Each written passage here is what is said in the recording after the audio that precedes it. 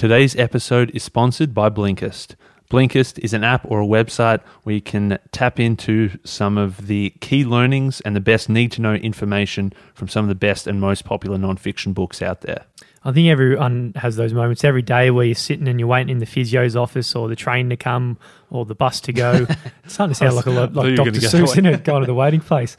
But Blinkist really does help those times become productive. Rather than just going on Facebook or Instagram or checking your notifications and friend requests on LinkedIn, you can actually access the best need-to-know information from the best books of all time. So I've got it in my schedule and my routine. We recommend that you do it too. And you can test it out all for free with a free 7-day trial. And we've arranged a special deal for just the What You Will Learn audience. So if you want to check it out yourself, head to blinkist.com/what you will learn. That's Blinkist spelled BLINKIST.com/what you will learn for your free 7-day trial.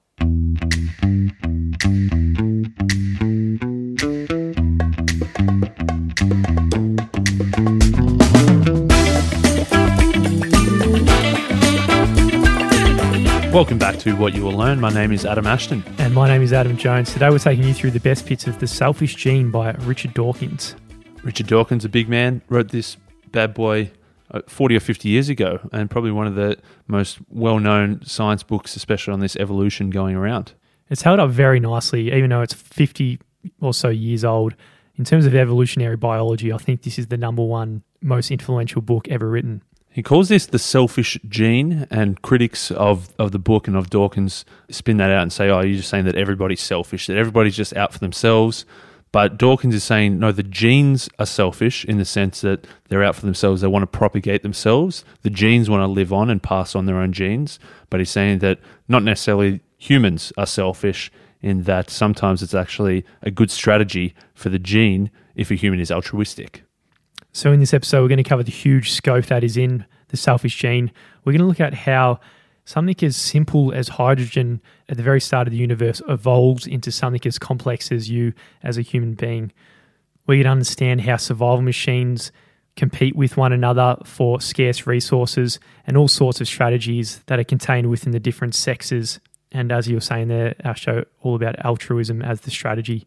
And then at the end, we're going to look at it from a marketing point of view, taking the analogy of the selfish gene and see how ideas evolve through culture. So in the beginning, before our species or any other species was roaming this planet, there was ultimate simplicity. Everything was very simple, and it was through a long evolutionary process that we got to the level of complexity we're at today. But all of this complexity started with initial basic simplicity. Yeah, things were very, very basic, right? At the very start, you just had a bit of hydrogen as the only atom in the universe. So over time, things gradually went in the direction of stability. And hydrogen itself is not a very stable atom. It wants to change into different things and become more stable. And the way it does that, it brings two or more atoms together to form different molecules. So we might call this like a little cocktail shaker. You mix up a bunch of stuff, you shake it around, and when they settle down, the things that are going to survive the longest are the ones that are most stable. As you said, hydrogen is not stable, so it clings and latches onto other different atoms, and together they form a new molecule that is more stable. So these new molecules, they keep getting shaken in this cocktail shaker, and even more complex and more stable molecules arise. Eventually you might have things like hemoglobin. And when a group of atoms in the presence of energy falls into these stable patterns of ever more growing complex molecules, they tend to stay that way. And the earliest form of natural selection, before the natural selection we know it, we're talking about physics into chemistry here, simply a selection of stable forms and a rejection of the unstable forms of molecules. I mean, there could have been these molecules we don't even know of today that were just brought into existence for just a tiny, tiny millisecond, but it went out of existence just because it wasn't stable. So we've got a bunch of atoms at the moment, but we haven't yet got the ability to make an atom, an ATOM to an ADAM. Yeah. So whilst we're getting a little bit more complexity, we're still on the simple end of the spectrum. A human has 1,000 million atoms in it. We're nowhere near that point yet. We're just slowly making our way through more and more complexity. And we're taking a bit of our own artistic and creative license here. We're saying this is kind of like phase one of evolution, and it's the evolution of basic atoms into molecules. And this phase one of evolution, it's not enough to, in the cocktail shaker, to make atom at by atom and atom. That's it. Whatsoever, right? There's a lot more complexity that you need. In the next phase of this development towards complexity, we know that we've got all these raw chemical materials floating around. We've got things like water, carbon dioxide, methane, ammonia. And what chemists have found now is that if you put some of these together in a flask and you add energy to it, you can create new things. So this is sort of what was happening. We're getting shaken up. All these things are mixing together, and with a bit of energy, then we can form things like amino acids. So these amino acids are what the scientists say today. They're kind of like this primeval soup. You think about this soup as being something that is full of all kinds of building blocks that allow for organic substances. And 3 to 4,000 million years ago, which is what, 3 to 4 long time ago, billion years ago. Yeah, that's an easy way to say it. They didn't used to say billion a little while ago. But this is what was happening on the Earth. So you had basically these molecules supplied by energy, and on Earth, this energy and molecules created these amino acids and this primeval soup. And one thing that just happened, as we said, there's a whole bunch of different stuff happening, and just by chance, effectively, a molecule was created that could then recreate itself. And Dawkins calls this a replicator. So the replicator was a molecule that just by chance was able to recreate a new molecule that was the same as itself. So this seems pretty arbitrary and improbable and almost impossible, right? But if you think about it, we're talking over the scale of billions of years. I mean, me and you, we're only here for 100 years. We're talking a scale of, I don't even know the math, but it's a ridiculous amount of lifetimes, right? So there's all kinds of different combinations that these atoms could create and these molecules could create with this energy. They might have come up with a million different configurations, but by chance, just one of those configurations had to be something that replicated itself for us to take us to the next step. Yeah, he says it's like if you bought a lottery ticket every single week for a billion years, there's probably a good chance you're going to win a couple of jackpots. So it's just by chance and just by probability that one of these little molecules could pop out and then create another version of itself. So this kind of molecule had to just come up once, because once it's come up once, it's going to repeat itself. Second one. And it repeats itself. And at the very start, it's using this primeval soup to get its nutrients and resources to actually replicate itself. So you got one type of replicator who's got pretty much an infinite food supply at the very start to go from. So just to reset, so we start with the atoms. They get mixed around in the cocktail shaker to form more and more complex molecules. And then in the second phase, we had one molecule that was able to replicate itself. So as we said, there's this big soup, a lot of energy, a lot of nutrients in there. This replicator's eating it all up and creating new versions of itself.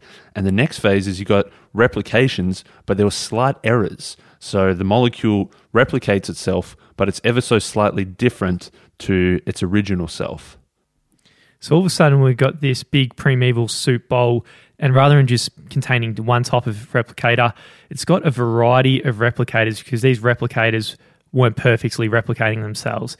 Those slight variations meant there was slightly different characteristics between all the replicating molecules.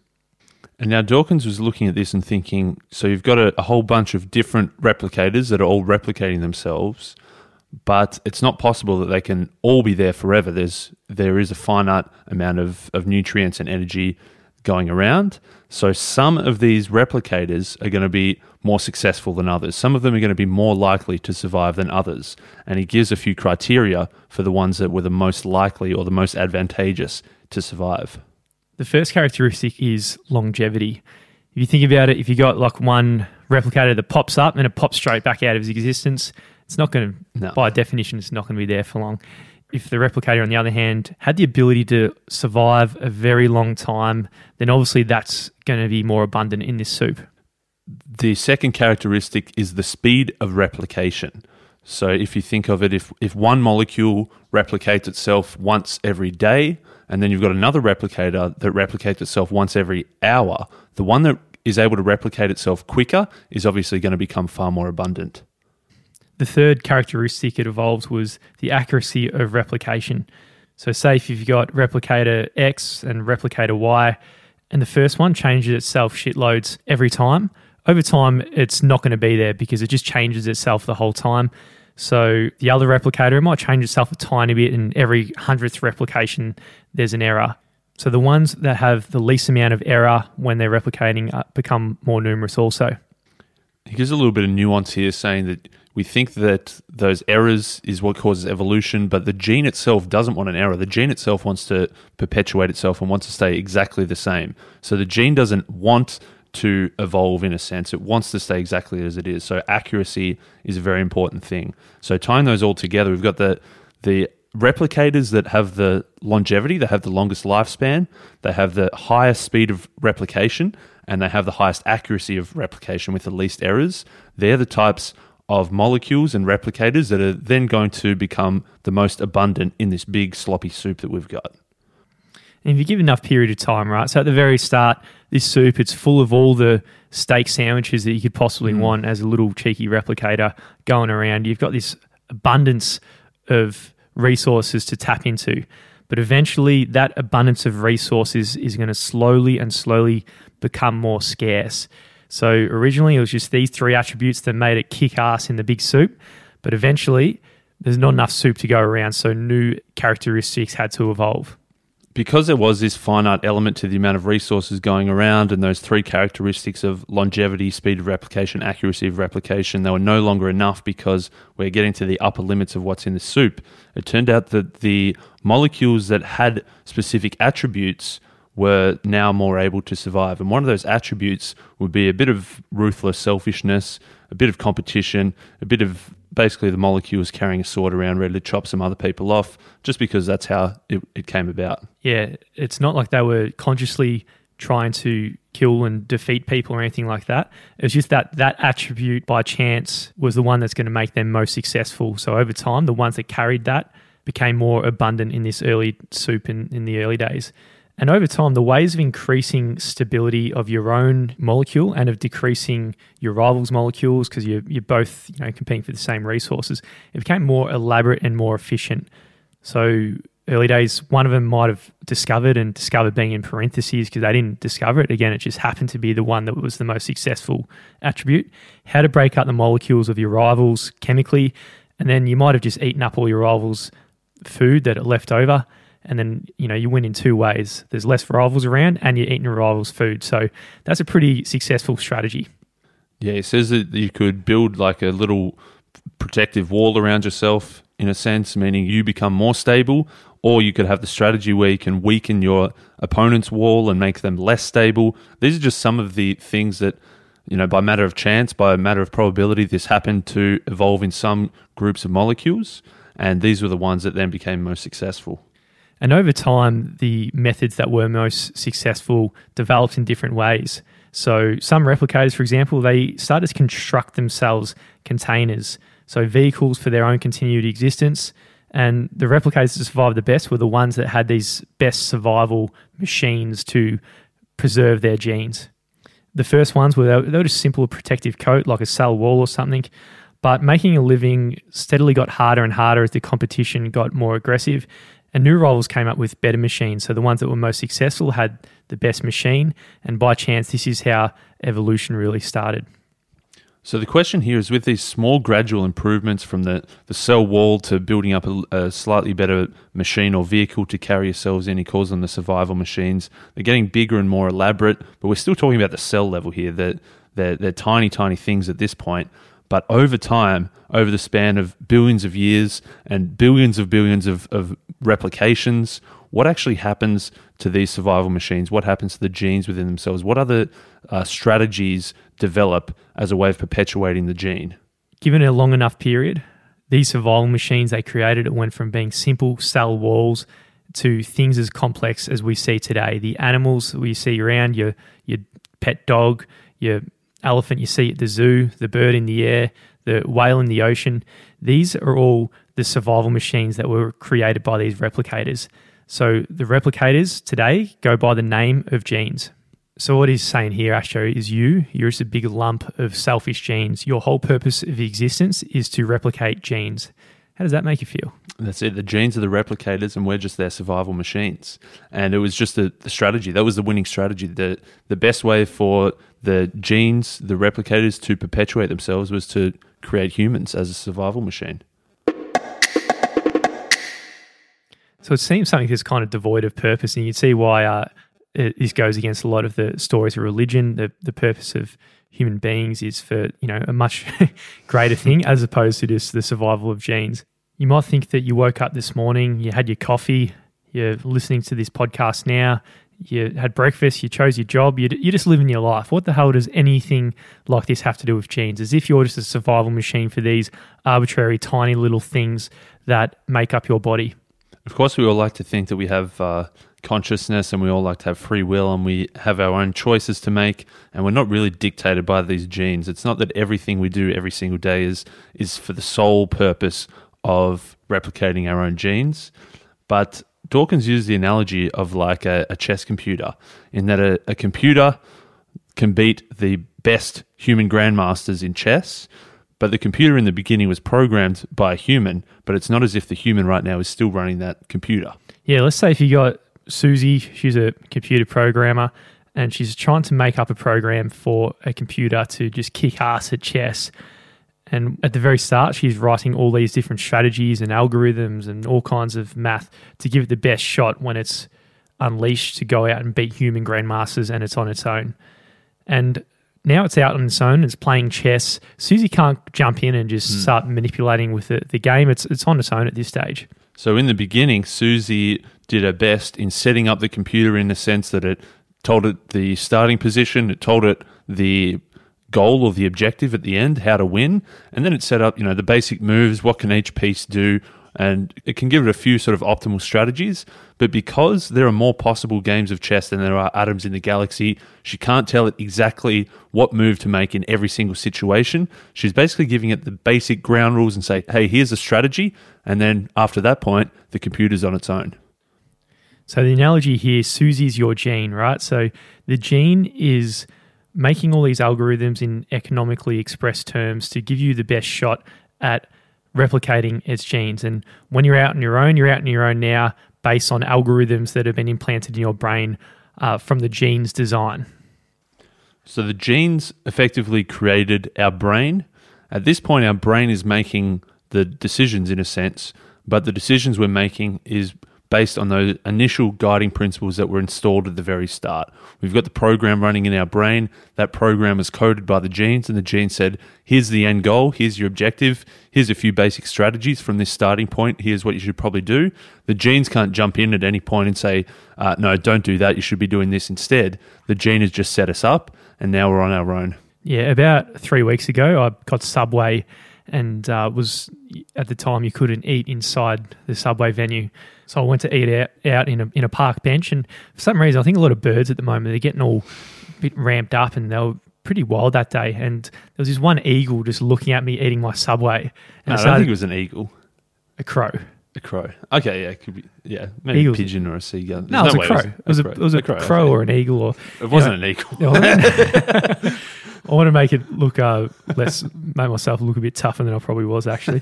But yeah, this crow was kind of and it was staring at me in the eye, and I was like, surely not. It's not gonna do anything. But it leapt up off the tree and just started just straight at my face to go up my Subway, right? And in that moment, my brain just like cracked into gear and dropped the Subway on the ground and just ran away and just let this crow happen. It was on the middle of Clarendon Street, so there was a lot of traffic there. Fight or flight, and you flew, you took off. Well, that's right. You didn't fight back. That's exactly right. And that's the brain having an economically expressed rule. And in the case of here, what the gene's done, the gene itself doesn't have a reaction time like that, but it's programmed something in the brain when an eagle or something is coming at your Subway, just drop it, and without yourself knowing it, you've moved on and you're surviving that. Yeah, and correct. Well, there might be times where if the eagle's coming at me, there might be times when I have a go at fighting back against that. I'm going to call it an eagle. Yeah. But it's probably like a little canary or something. Yeah, something pretty harmless. Exactly. If an eagle's going at some of a baby or something of mine that's carrying some of my genes, then all right, we're on here. Yeah. But Subway, I could go back, order a new sub. Not worth the risk. Yeah, exactly. And so the gene has set you up to survive. You've made all the trade-offs without even realizing. You've made all these trade-offs in your head. You've weighed up all the costs and all the benefits, all the risks involved, and you've thought the subway can go to the ground as long as this crow doesn't attack me. So the king eagle of the jungle, the biggest eagle that's ever been in Melbourne. So in that case, the genes programmed itself. It was pretty hungry that day, and yeah, it saw a big lumbering human there, but maybe in that lifetime, it didn't pose big risks. So I thought, all right, I'll weigh up the stakes, the odds, and the prize. So the stakes, I might have come across as a bit of a pushover. I think it could smell your fear. Smell my fear. I think it could as well when it was looking at me. I thought the odds and the prize, all right, I'm going to get a free Subway. And in my brain, I'm like, all right, shit. You know, the state is a sub here. I lost half an hour and $15. Yeah. The odds of beating the crow would be pretty high, but I'm probably not going to risk losing a couple of eyeballs for it. And, you know, the prize of that opportunity cost of not losing my eyes is kind of just leave the Subway there and get out of here. Yeah, exactly. It's like every gamble that you're always weighing up, you know, how much do you have to risk and what is your odds of success in order to get the prize? Obviously, the bigger the prize is, then the higher stake you're willing to put up or the lower odds you're willing to accept. Whereas if it's a small prize, you're not going to risk too much. For that tiny little baby crow who just popped out of the egg that was ready to attack you, then maybe, you know, there's no one around the city at the moment. There's probably not too many people walking around with their Subway. Maybe it hasn't eaten for the last 2 days. So for the baby crow, then the prize was extremely high. For you, the prize is pretty low because you can just go and get a new Subway. So the genes have come up with all kinds of strategies that give the best odds that your survival machine will allow for the gene's replication. Now imagine if one survival machine could come up with something where it simulates exactly what might happen in reality, and it could go through hundreds of different simulations to work out what the odds are and the costs and the stakes again, rather than just going through trial and error every time and just having to, in my case, fight the eagle to, you know, find out why. The trial and error is a pretty risky strategy because if you weigh up the stake, the odds and the prize and you think, yeah, I'll have a crack, and you make that bet, if you lose, you're cooked. Your genes are done. So it's obviously much safer and much quicker for you to actually simulate rather than take the risk and do the trial and error. If you can simulate all those possible outcomes, it's a much better strategy. Now, the survival machine that comes up with this strategy of simulation probably is going to be the most successful survival machine on the planet. And what Dawkins is saying here is us human beings, we were the first survival machines to come up with this strategy of simulation. And what he's referring to as simulation here is what we now today know as consciousness. It's a pretty speculative bet, isn't it? It's a thing to say that consciousness is purely a strategy created by the gene to replicate themselves. It's a big call. But if you think of it, say there's a deer living in the woods and it wants to go down to the lake and get a drink. It's very thirsty, but it knows that there's predators. There's a big lion lurking around the watering hole. If, you know, one strategy might be to wait really, really long and hope that the predator goes away. One strategy might be to run and get a quick gulp and run back because it knows that if it just goes down there and keeps its heads down and has a long drink, it's probably cooked.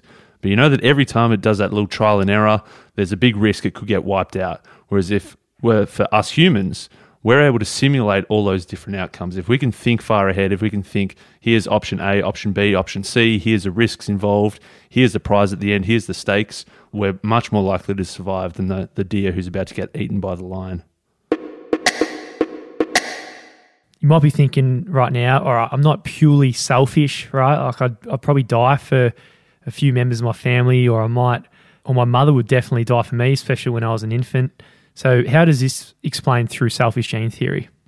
So the book, the title that people like to spin, you know, the selfish gene, saying everybody's just selfish out for themselves. That's not true. The genes are selfish. That doesn't necessarily mean that us humans have to be selfish. And in fact, in some cases, being altruistic and helping other people is actually a very good strategy.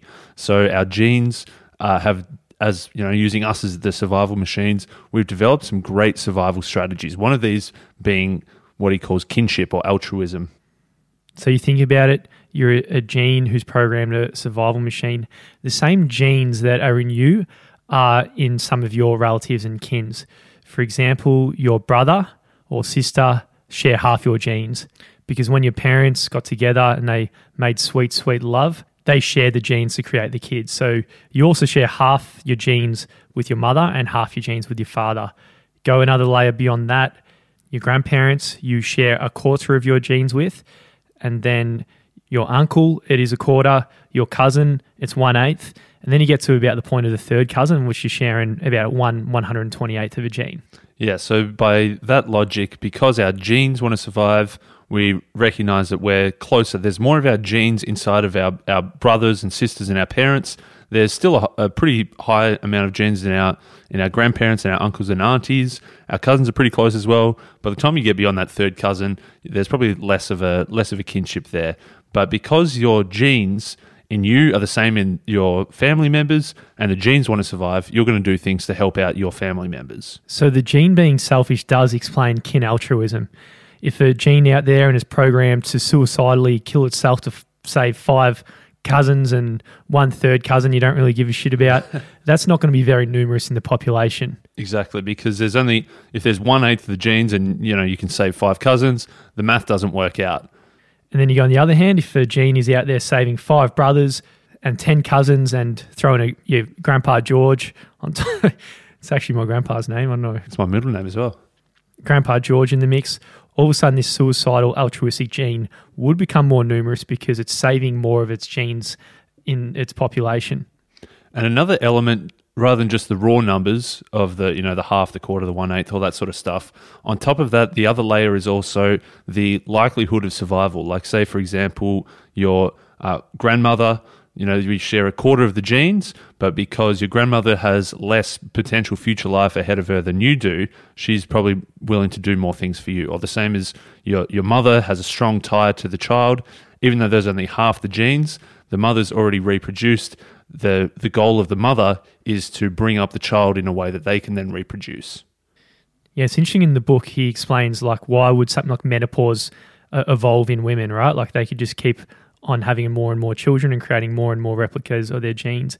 But as a strategy, what the genes have done is stop women at a certain age having their own kids, and that means by default, all their energy and resources goes to being devoted for grandkids, because at that age, it's more likely genes are going to propagate if it goes into the new genes on the block. I think the math does add up, man. Most people would say they would die for their brother and sister and stuff, but they probably wouldn't. You'd probably die for 2 brothers or one brother and one sister, so it's equal to your own genes. Yeah. Or you might, if you're a bit older, you might die for a very young brother or something. Yeah. Or like my niece, she's very, very young, so I'd probably factor in the youth. Yeah, but it's still only a quarter there, so she'd have to be 4 times as likely to reproduce than you. Yeah, no, it's... Who knows? I'd probably say I would, but then if push came to shove and I had to press a button, who knows, right? According to Dawkins, it would be a bad evolutionary strategy for me to die altruistically in that circumstance. That's it. So how we relate with our family members is one important strategy of the gene survival. Another important strategy that comes about is the differences in the sexes. So obviously to reproduce, you need half of a male and half of a female. They need to come together, and the sex cells need to join up. The egg and the sperm need to get together and create a baby. From the point of view of biology, one group of individuals have got large sex cells, and it's convenient to use the word females for them. And it's not just for animals and stuff. They use it for cells as well. And one group has very small sex cells, and they are males. So sperm and eggs, they contribute equal number of genes, but they act very differently in cultivating those genes. So the eggs are the ones that contribute far more in the way of food reserves, and compare that to sperm, they make no contribution at all beyond just transporting the genes just to the egg, and then the sperm's done its job completely.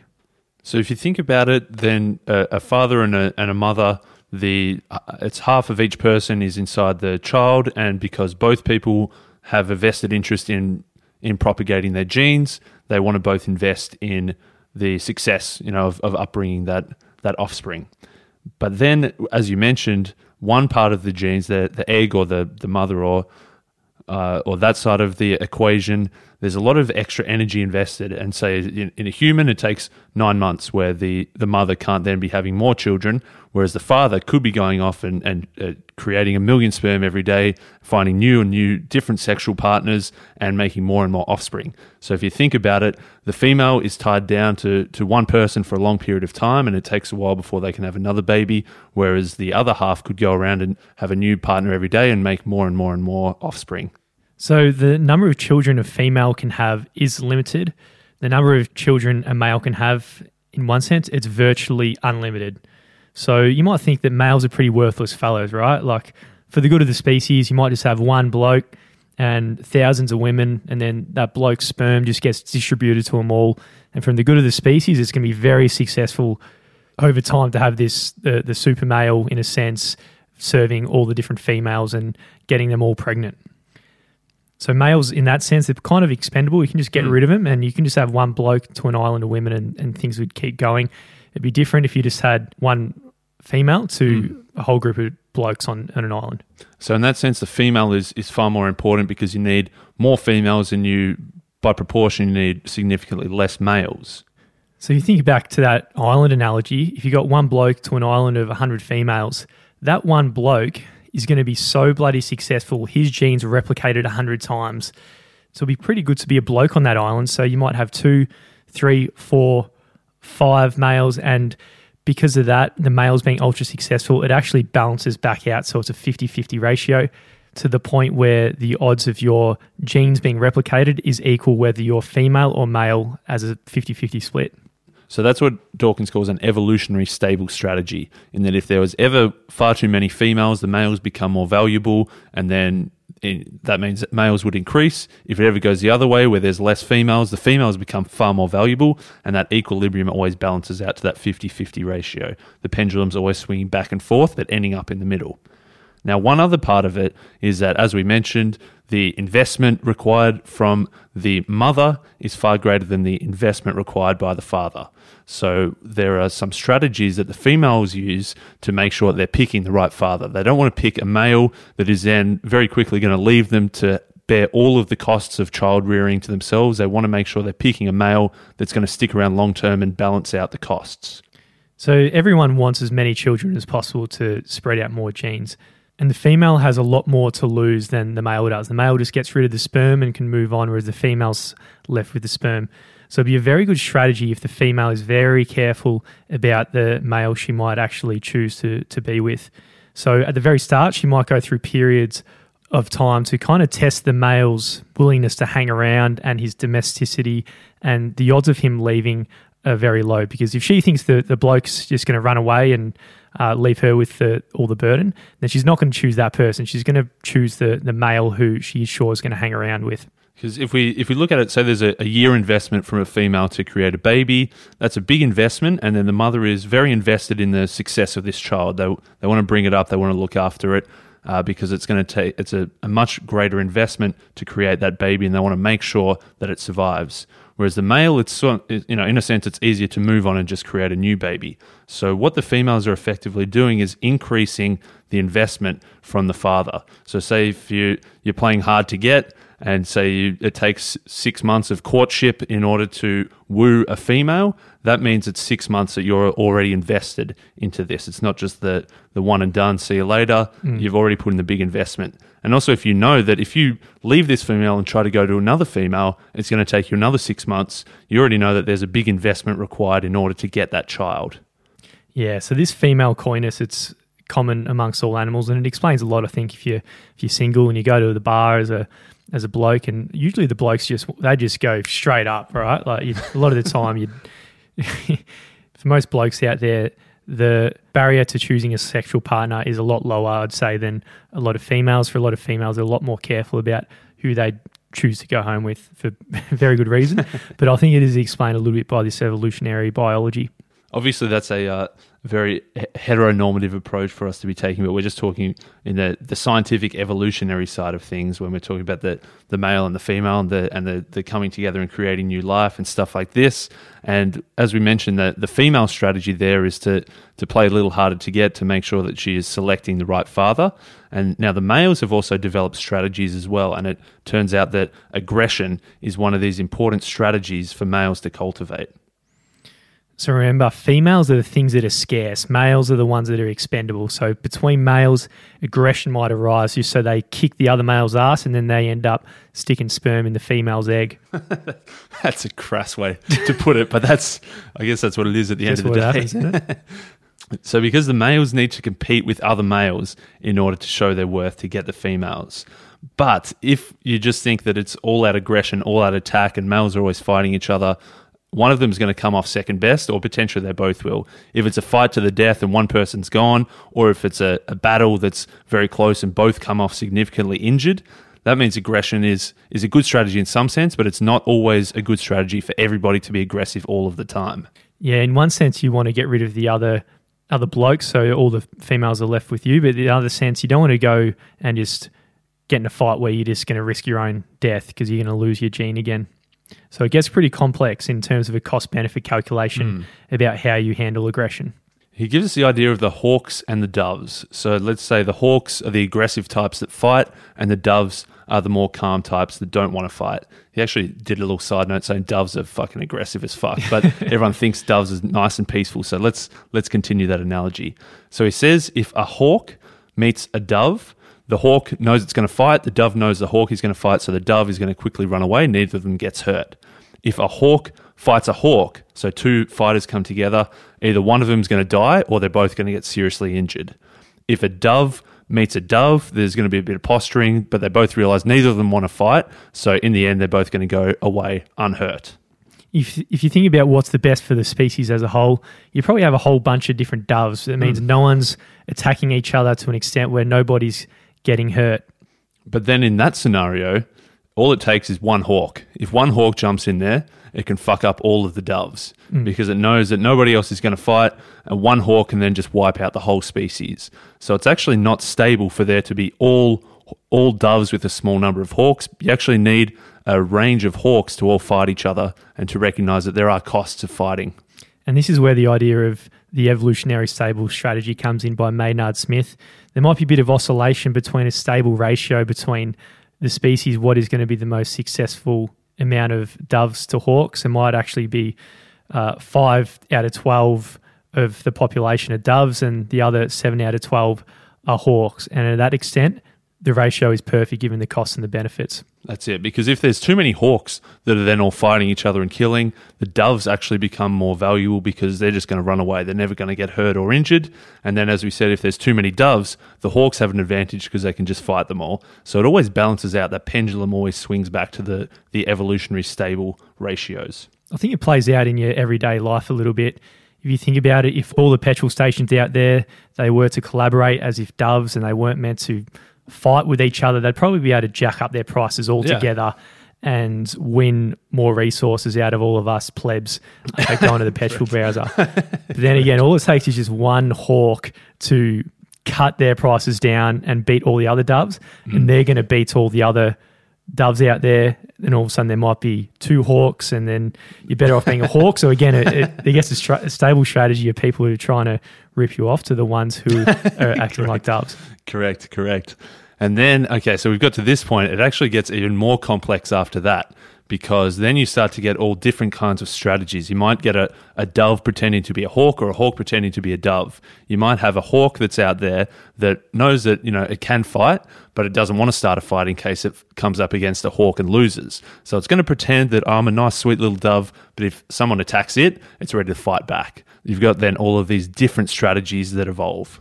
I remember seeing some people growing up at a party, the ones who are all fighting, they get all angry at people, and then as soon as someone is a hawk, it goes back, all of a sudden that person who's super aggressive, they go to dove mode. But it's a pretty successful strategy by them, right? Because most of the time they're being a hawk and nobody wants to mess with them. Yeah. And then you might have someone who is a hawk to the hawks strategy, but then and then, a bit of back and forth, and then they run away, right? So it does get pretty complex, and it does play out like this as human beings. And it probably explains why the poker face evolves, where you're acting and you're putting on a bit of a mask to act like something and hide your true feelings of what you'd really do as being the best strategy.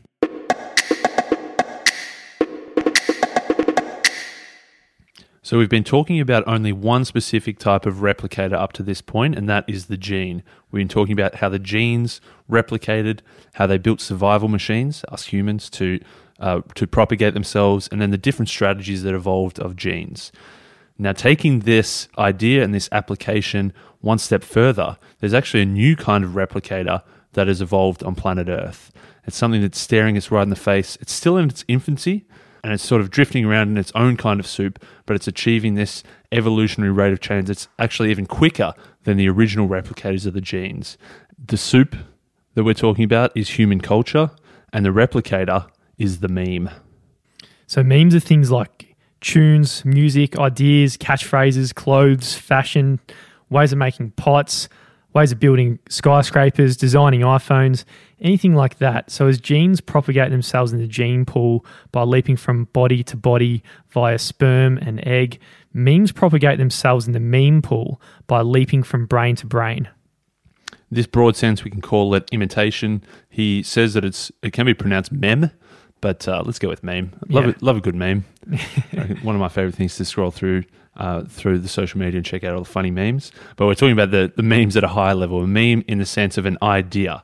So when you plant a fertile meme into your mind, he says it's like it parasitizes the brain. It takes over the brain. Similar to a virus that parasitizes a gene's survival machine. When a meme jumps into a survival machine, then it takes over. So if you think about like this podcast, for example, or even the book, The Selfish Gene, that in a sense is a meme, and it is in our brain now, and we're talking about it. So the culture is the podcast at the moment. And if you're listening right now and you like The Selfish Gene, you're going to tell someone else and tell someone else. So the most successful memes are the ones that actually catch on and in a sense have word of mouth and have different kind of attributes, which is similar to the analogy of replicator earlier. Yeah, that's it. They replicate themselves. So like the gene built the survival machine, which is the human body. The meme's survival machine is a human brain. And there is scarce resources, just like the soup from the very beginning. There was scarce resources. In our brain, there's scarce resources. There's only limited attention. So the memes have to have ways of battling it out to see which of the memes is going to survive. Similar to earlier when the replicator was looking after longevity, speed of replication and accuracy of replication. Very similar thing when we're talking about memes now. If you look at longevity, the ideas that last longest in the brain, that are retained the longest, have an advantage. So it's a little bit like the old Lindy effect. The ones that last the longest and are applicable across different periods of time, they're the most successful. The ones that are like little cheeky fads and fashions that pop up once and never come back, obviously they're not very successful memes. Exactly. And same goes for speed of replication. So similar with the genes, the same thing with the memes. If it can spread quickly from one brain to another, that meme's got a great advantage and is going to be far more likely to survive. The third is the accuracy of replication. If we think of The Selfish Gene, right now, in a sense, we're replicating the idea, but we're going to have a little bit of errors. We're going to pop a bit of our own narrative about what the book is all about. And if we change it too much, that meme's not going to be successful. So it's kind of like when you package an idea or anything like that, you need to make it very easy for the next person to pass it on. If it isn't very easy to pass it on and they change it a little bit every time, that's not going to be a good meme. If you think of one massive meme from about a decade ago, and that's a Big Man Psy, Gangnam Style, man, that spread like wildfire. The speed of replication of that was seemingly exponential. But if you look at the longevity, it hasn't survived that well, has it? Sort of broke down a little bit. One of the best and longest surviving memes of all time is the idea of God. That's been lasting for thousands of years, and that's stuck around pretty well. Yeah, it's had longevity for a long time. It hasn't really died. It's something that's come up across all kinds of cultures. And something that's common in this meme is the idea of faith. It's kind of the idea that you're not meant to bring any practical analysis to the idea of God or anything in the Bible. It's kind of metaphysical, beyond your understanding. And because of that, it has a lot of survival value against rationality and practicality over the centuries, because this idea of faith kind of overcomes that idea, and that's why it's been able to last so long. And then if you think about the factor of the accuracy of replication, originally it was all word of mouth, people telling each other from one to the other. Probably as you tell the story, it changes a little bit each time. But when you get to the point of the Bible that's written down in physical form, that's the point from which the accuracy of replication goes through the roof, because you can always point back, hey, this is what it's supposed to be. It's a bit harder for you to change it and adapt it, and for that meme to replicate in a way that doesn't match the original. Yeah, there's been a little bit of a translation over the time of the Bible into different languages and all that, but it's still kind of written in this old, authentic style that hasn't changed too much. We don't change it to suit the way we speak today. It's still that thy, thee, thou, da-dee, da, Johnny did this, they are, they go. An extra ST, an extra TH. There, and yeah, they don't translate in that sense. So its accuracy of replication has been very high. Then you think of speed of replication. If there's ideas that get passed on that provide answers to some of the most troubling questions we've got, like what happens after death, or why am I here, and all these kind of things. This is something deep down we want to hear. So if there is something that answers that, that's going to spread very quick. So religion, whether it's Buddhism, Islam, Hinduism, Christianity, whatever it might be, all of them have longevity, speed of replication, and accuracy of replication. I know Seth Godin talks about this a lot, that speed of replication, that sneezing. That's where he talks about the purple cow. If you see a purple cow, you're going to tell somebody else about it. So that's like you spreading that idea. That's going from one brain to the other. So I'm sure if you've got a big question about life and what happens in life, and then you find this religion gives me the answer, you're going to tell someone about that. Yeah, well, 100%. I think throughout our books, all three are touched on in different ways of marketing. Like Perennial Seller touches on longevity. If you make a product that lasts the test of time, it's going to increase in value the older it gets. Or even accuracy of replication. I think the idea of writing a book means it's something that this idea is packaged once and it's not going to get mistranslated over the years. The idea will hold its form the whole time. Now, this book's had pretty wild scope, explaining how we got to here, giving us a lens of evolution that it goes, I think, beyond what Darwinism did. So at the start, we had hydrogen as the only element in the universe. Over time, or a very, very long period of time, this evolved into more stable molecules, which grew more and more complex over time. These stable molecules were around on the big lump of metal that we're on today, which is Earth. And about 3 to 4 billion years ago, this was provided with a lot of different sun and energy and nutrients, kind of like a cocktail shaker. So because there were so many different types of molecules that were forming in this cocktail shaker in all these different arrangements, it just so happened, just by the law of large numbers and a little bit of probability, that one of these molecules that popped out actually had the ability to replicate itself. So Dawkins called these the replicators, and the replicator, the thing that reproduces itself. And we found that because there was a finite amount of energy and there was all these different replicators fighting for survival, it turns out the ones that had the longevity, the ones that could last the longest without being broken down, the ones that had the speed of replication, the ones that could reproduce themselves quicker than others, and the ones that had accuracy of replication, so they could reproduce themselves without error, these were the types of replicators that won. So there was a scarce amount of resources in this early primeval soup. Over time, these replicators, which Dawkins named genes, invented survival machines. At the very start, these were things like just cell-bodied walls, so another replicator can't come in and just take all your resources and kill you. Other types of replicators got better at attacking, and tricks and counter tricks kind of co-evolved to the point where we've got the biodiversity that we have today, and all the survival machines that we see everywhere. You're a survival machine as a human. Your dog, it's a survival machine carrying its genes. The whole purpose of existence is to preserve the genes that are in your body. So if we look at ourselves as a survival machine now and we think, well, who's in control? Is it the selfish gene that just wants to propagate itself, or is it us as the survival machine making the decisions? And Dawkins used the idea of the chess computer. Susie, the programmer, programs in the rules, programs in the different moves that can be made, and after that point, the chess computer runs itself. Because Susie doesn't know every single scenario that could pop up, it just needs to put in the basics in an efficient way so that the computer can make its own decisions based on those core rules.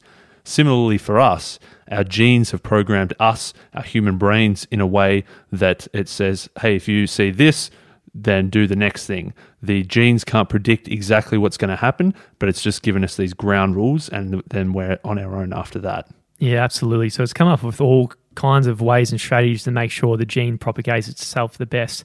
So the gene is selfish for itself, but it might make the survival machine you altruistic, especially in the case of your siblings or parents or anything that shares your genes.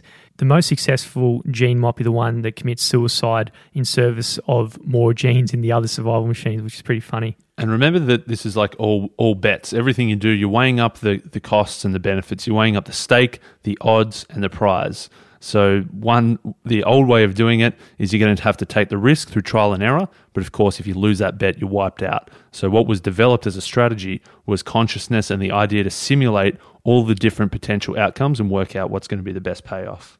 So the replicators, our genes, have come up with all kinds of strategies. And obviously, human culture is something that's just gone to another level beyond what the replicators were. And our culture is this primeval soup, what it was for the replicators billions of years ago. And the new memes floating around today are the tunes, ideas, catchphrases, or podcasts like this that you're listening to right now. So just the ways like the genes propagated and replicated themselves by a sperm and an egg coming together to go from body to body, the memes, the ideas are propagating themselves in the human brain by spreading from brain to brain. The most successful memes in our meme pool are the ones that got longevity and a perennial, the ones that have a high speed of replication and move on easy. It's pretty easy to just hit download on this podcast, which is pretty fast. And 3 is the accuracy of replication. It's not going to change every time too much when it gets passed on. So that was the 500-page book in a 1-hour episode in a 2-minute recap. It's a wild book. Yeah, the scope is huge, very, very big. And I think a lot of people will look at this book and go, oh yeah, it's just saying how we're all selfish. But I think you can look at this from an altruistic point of view. By better understanding gene selfishness, we can set up our systems so we all benefit better. Because in reality, if we all are doves and we're not fighting each other in a certain sense and trying to kill each other like a hawk would, we can actually make a conspiracy of doves because we've risen above what the gene is now and we've moved into that meme kind of level.